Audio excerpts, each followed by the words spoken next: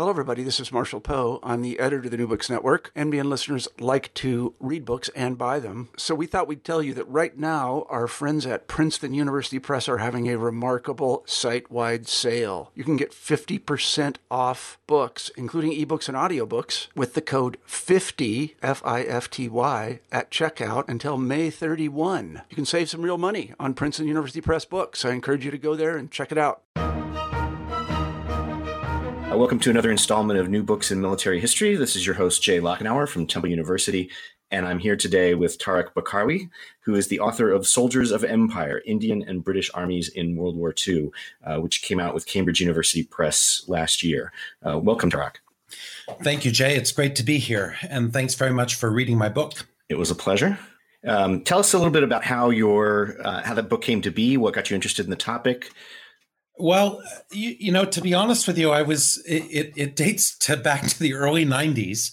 I was given an assignment I was working as a research assistant and working on religious conflicts in the Sudan. And I, had a bent to go far back in history and found these Sudanese slaves that had been captured by Muhammad Ali Pasha, the modernizing Ottoman viceroy of Egypt. And he'd brought in some veterans of the French, the Napoleonic armies, to train them up as the only rifle-armed troops in his army. And this kind of combination of foreign or slave or colonized military manpower and modern military discipline stuck with me. And I started looking around and sort of realizing that there were many armed forces that did not fit the mold of national armed forces that I'd sort of grown up reading about: the British Army, the German Army, and the American Army. And that's really where this project originated. Why is it that people would fight for a foreign power? And what does that tell us about the nature of military service? So I found the book really challenging just to my worldview in a way, and I want to talk to you a little bit more about that, because my work has largely been in that mold of armies somehow expressing naturally the attributes of their societies and learning about societies through studying armies. Explain to the listeners exactly how you challenge that mold. Well, what I try and do in the book is take as ordinary an imperial multicultural army and ask of it the same questions that military sociology and military history have asked of national armies. I think one of the things that is kind of gone on with military history and military sociology is that, for a lot of understandable reasons, not least that military sociology gets its start in World War II, they've taken shape within national settings, and their objects of analysis are national armies. So when they ask questions, why did this army fight? Why did it mutiny? Why did it behave this way on the battlefield? Always in the background is the explanatory resource of national society. And initially, when military sociology was arguing that soldiers fight for their buddies, that organizational and psychological dynamics shape what soldiers do, this was not so important. But as people tried to grapple with the involvement of militaries in atrocity, the involvement of militaries in extracurricular battlefield violence, in race war, in treating Japanese soldiers different than they treated German soldiers, and so on, people started to turn to national society for explanatory resources for how it is that soldiers fight. They fight out of ideology, they fight out of political commitment, and they fight the way they do because of various kinds of racial categories they take from society to the battlefield. A good book in this line is Craig Cameron's American Samurai, which looked at American and Japanese soldiers and their views of each other on Guadalcanal. But in a colonial army, in a multi-ethnic army, also fighting in World War II, also fighting German and Japanese soldiers and fighting them in much the same way, these explanatory avenues to national society, like ideology and racism, simply aren't available, and they force you to think differently about the sources of battlefield behavior. It doesn't mean the Indian Army is somehow disconnected from Indian society. It means that we need to look at combinations of military and social factors that explain the behavior of soldiers. I was relieved to read in a couple of later places in the book that at least you let us, those of us who do study Western national armies, off the hook to a certain extent by suggesting that in those contexts, it's still somewhat appropriate to talk about these national ideologies and so forth. So I don't have to just tear up all the reading that I've done. Absolutely. I mean, I think this is one of the big misunderstandings of what post-colonial might mean in the social sciences. I think one of the things that's gone on recently is that people have turned to non-Western histories to write sort of subaltern studies or social histories of militaries that weren't Western. And to recover the voices and experience of non-Western soldiers. That's actually not what I'm doing. I take very seriously what Dipesh Chakrabarty has argued in Provincializing Europe, that Western social science is an extraordinarily rich tradition. It tells us a great deal about the things that we might want to know about. Its problem isn't that it's somehow wrong or needs to be replaced with Chinese social science or something of this kind. It needs to be supplemented with the experiences and histories of others and to revisit our general approaches to things, which are, after all, based on the provincial experience of a few Western and European armies in military sociology and military history. So the point isn't that these things are wrong, it's that we might look at them differently if we had a broader array of history and experience to draw on, out of which to develop our general accounts. And that's sort of what I try to do in the book. And you still rely on Durkheim fairly extensively, at least in the later sections. And I'm actually tempted to use, I'm certainly going to assign parts of this to my graduate students just to force them to grapple with this idea. But also, I think even my undergraduates will benefit. I teach a class called War and Peace, which is essentially war in society. How does culture and politics and religion influence the way different societies have fought in time? And your discussion of ritual and training, I found really rich, and I think would help students understand the degree to which even Western armies are heavily rictualized and the impact that has. Yeah, it was sort of interesting to me as I developed this project. Originally began life as my PhD. I thought for sure there would be a range of studies that looked at the military through a ritual lens. And in fact, this is simply not the case. And part of this is, I think, a kind of sort of a Western view that ritual is for non-Western people. Ritual is an anthropological category that we use to study indigenous peoples, and not, as it were, to study up to the West, not something that we would use as a general category of social science when looking at modern societies. But when I look at the military, all I see are a bunch of rituals chained together.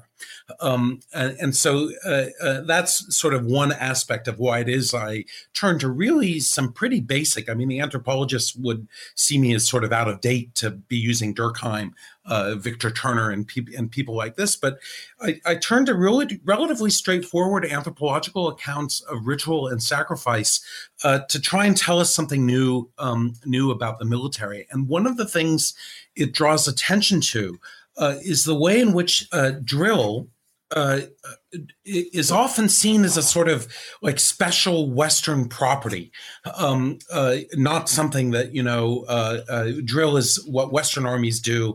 And because Western armies do, it's not a ritual. But if you look at drill as a ritual and you sort of understand Western drill as one particular form, you see immediately that drilled armies that practice in the way that we come to understand close order drill on the battlefield.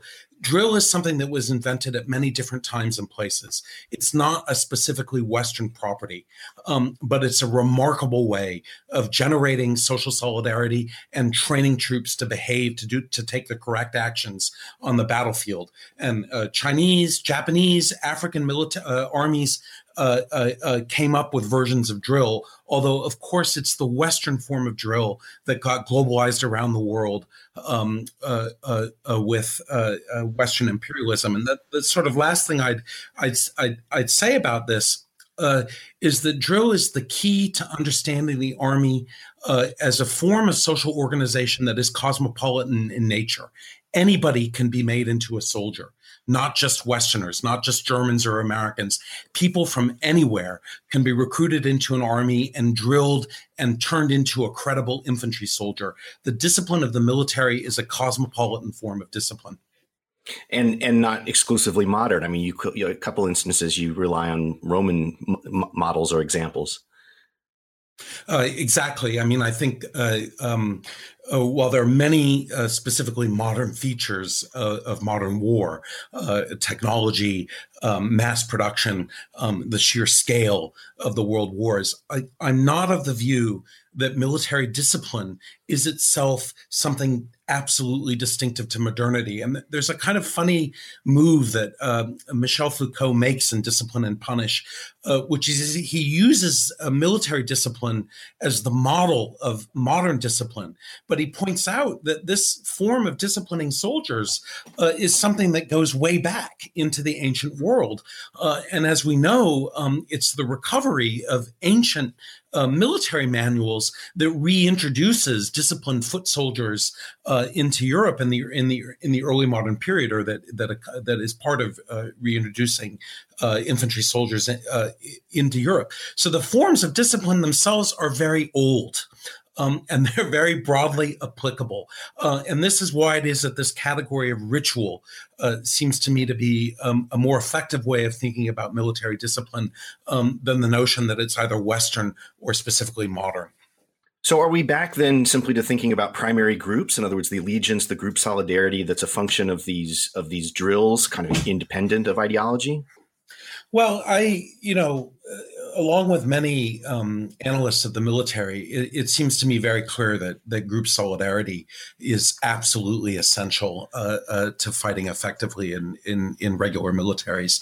And so I would not in any way want to dismiss entirely the notion that soldiers form very tight bonds of comradeship in and through training, and that they draw on these bonds on the battlefield in a variety of ways. However, as Omar Bartov and others have pointed out, there's a kind of fatal ambiguity to the primary group. I mean, if soldiers fight for their buddies, why are you fighting at all? I mean, take your buddy and get off the battlefield.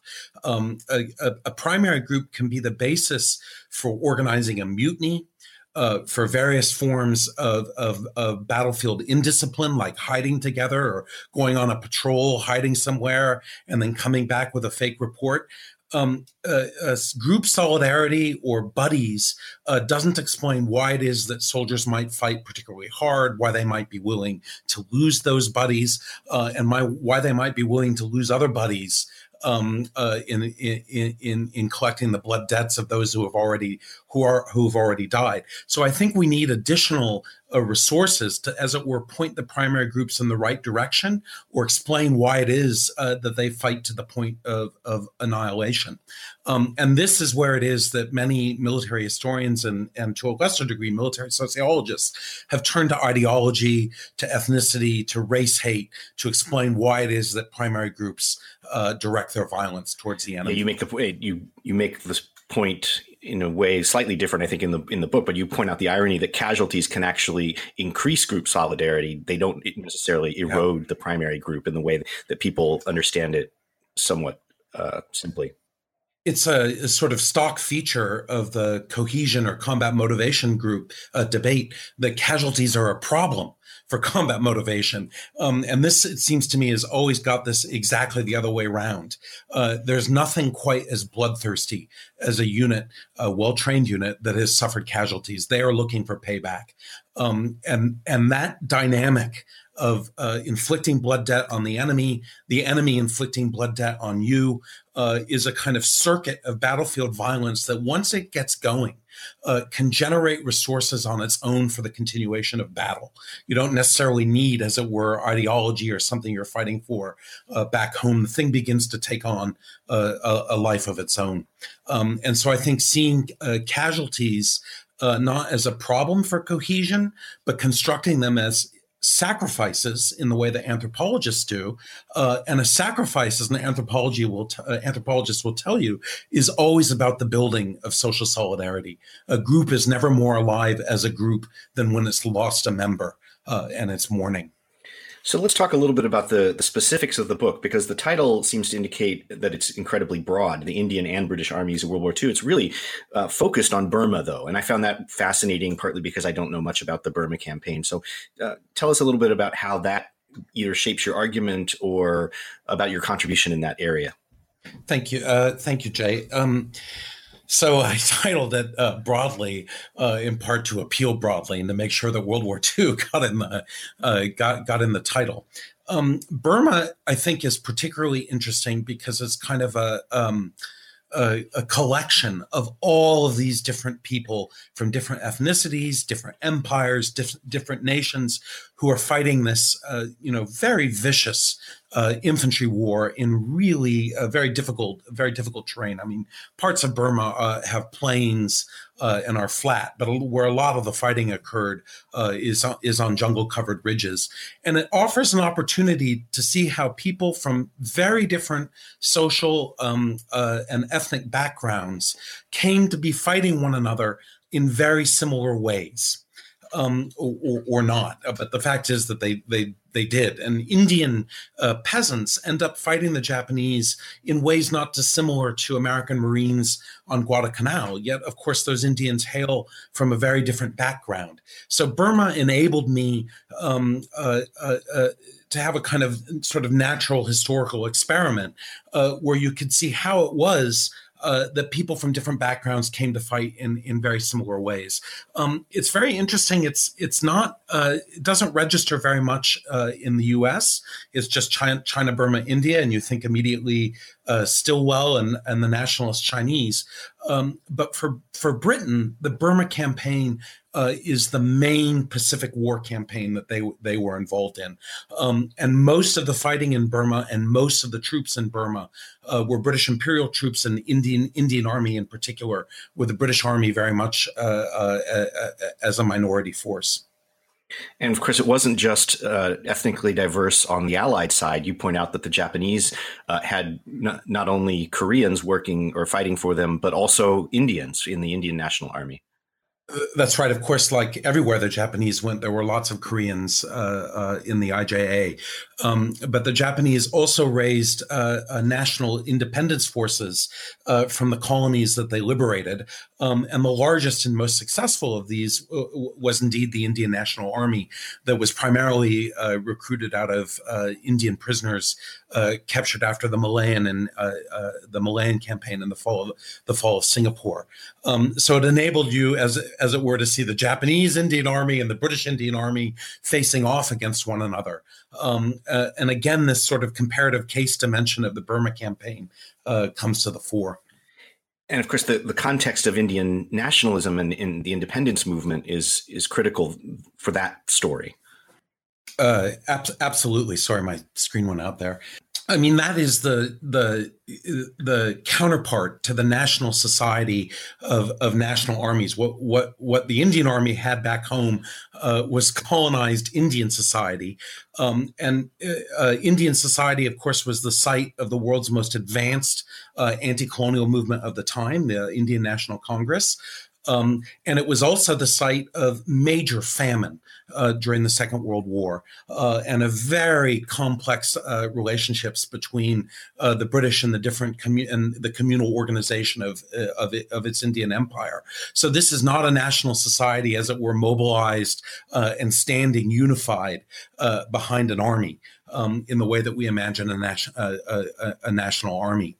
And yet, despite all of this, and despite the recruitment into the Indian Army of Indian officers, almost all of whom were nationalists and wanted independence for India after the war, despite this, the Indian Army, for the most part, fights relatively well. It is an effective and very large, over 2 million men at one point, fighting force for the British Empire, even at this late date in the history of formal empire. And that just puts the finest point, I think, on your overall argument about the kind of surprising willingness of these soldiers to fight. Is not only are they're not fighting for their own country, in some ways they're fighting for their oppressor, but they're also, you mentioned the famine, they're also concerned about their families. They have not only personal reasons maybe to want to escape the violence, but to go home and protect and provide for their families.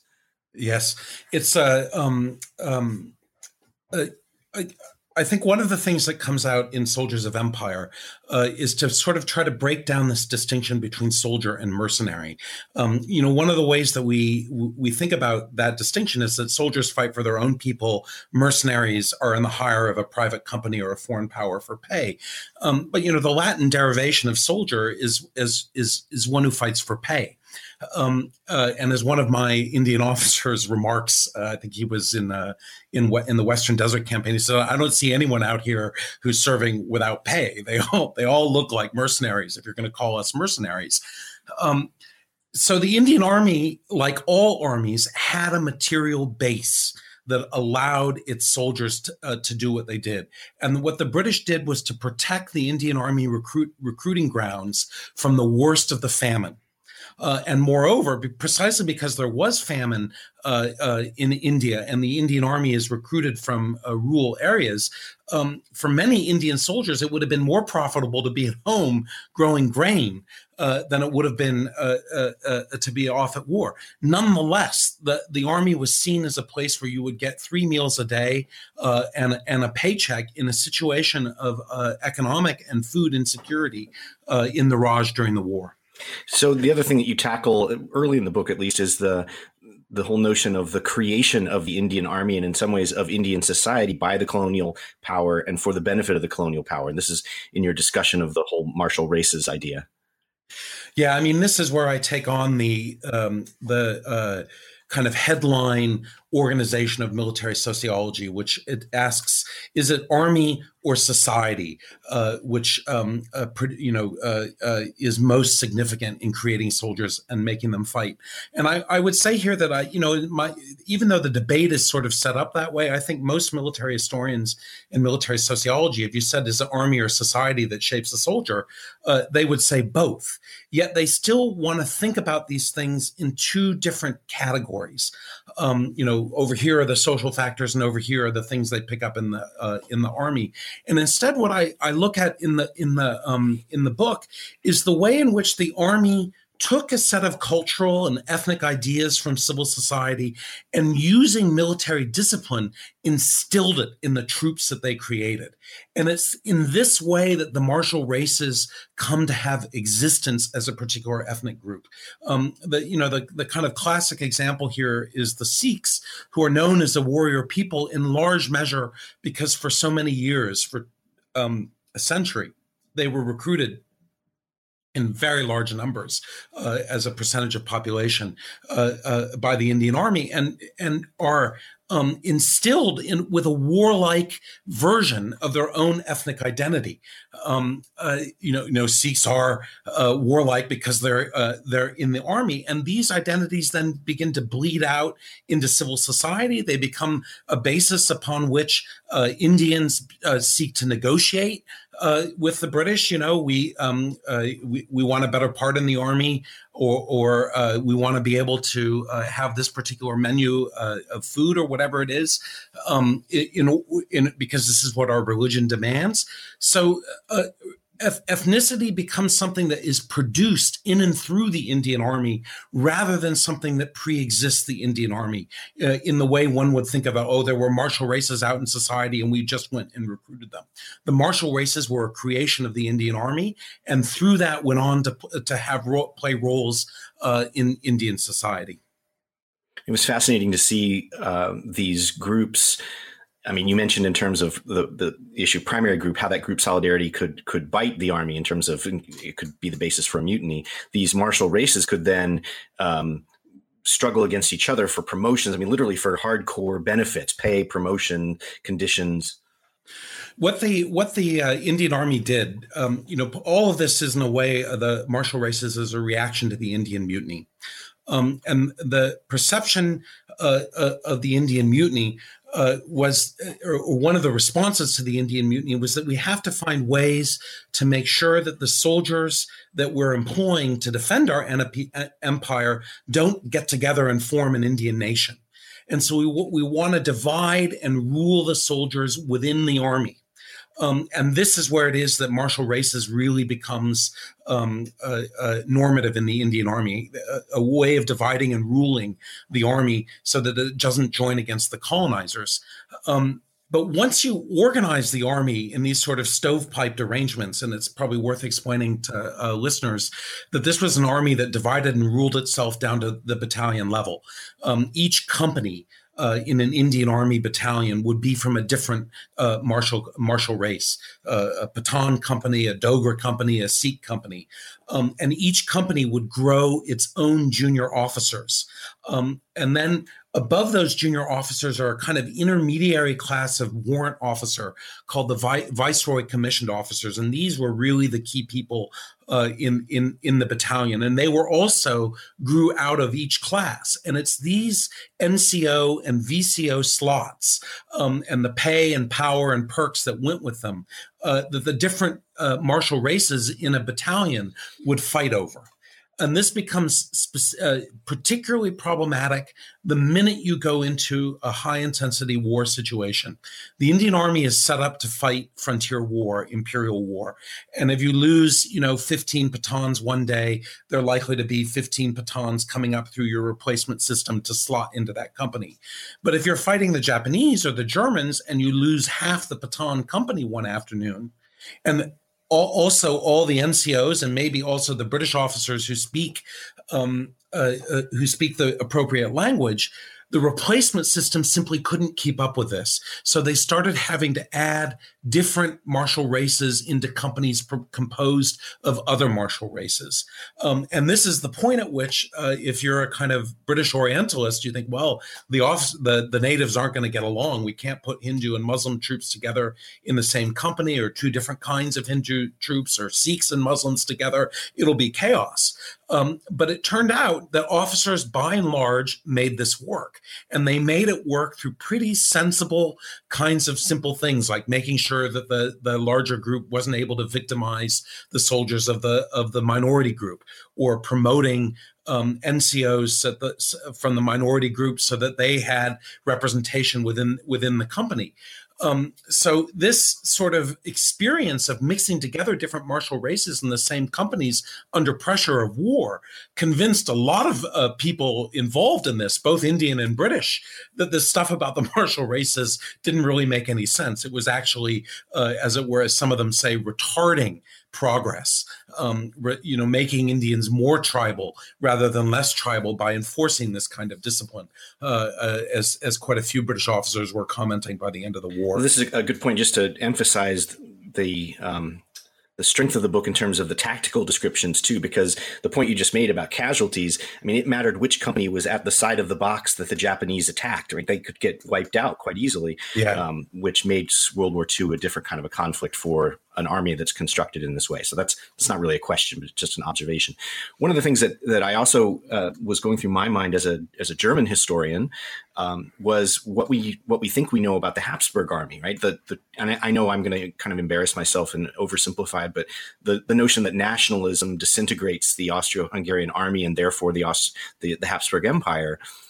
The example that you show us maybe makes us rethink that didn't necessarily need to happen, that there were things happening within the army itself that would have generated these kinds of solidarities independent of ethnic conflicts.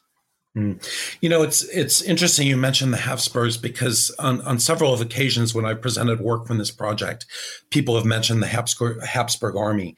And I've delved into it a very little bit, but I'm not very knowledgeable.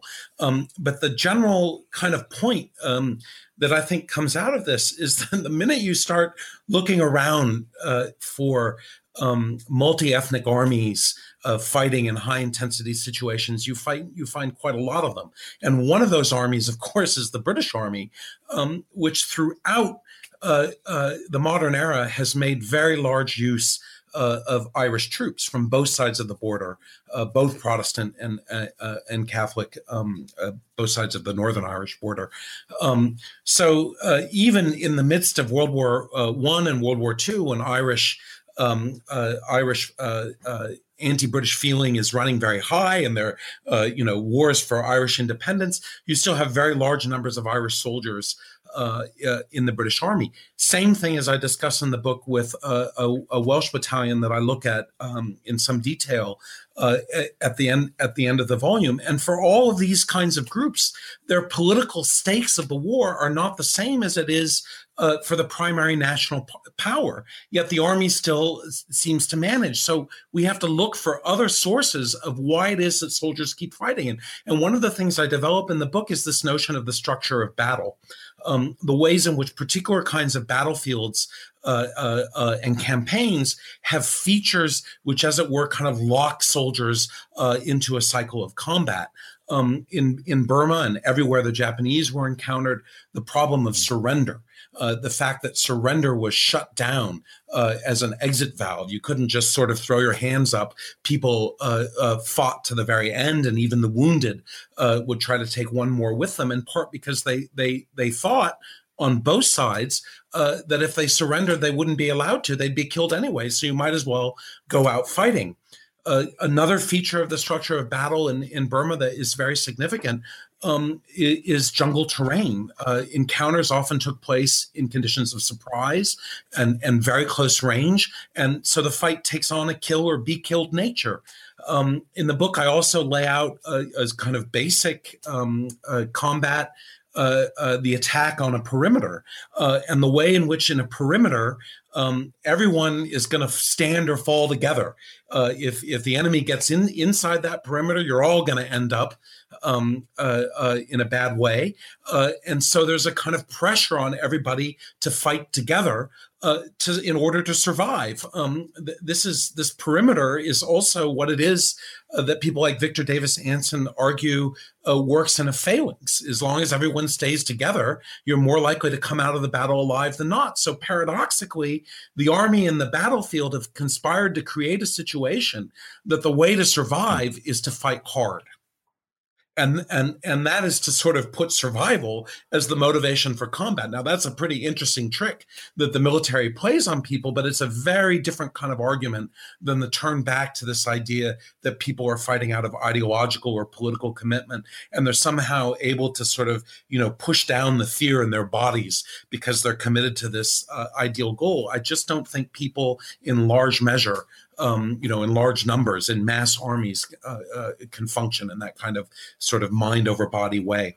So you've been working on this project for a long time. You said it began in the 1990s. What are you going to work on next? Or what are you working on now? Well, what I'm working on now is, I think I should sort of say I which may be of some interest to your listeners, that, I made this horrible mistake.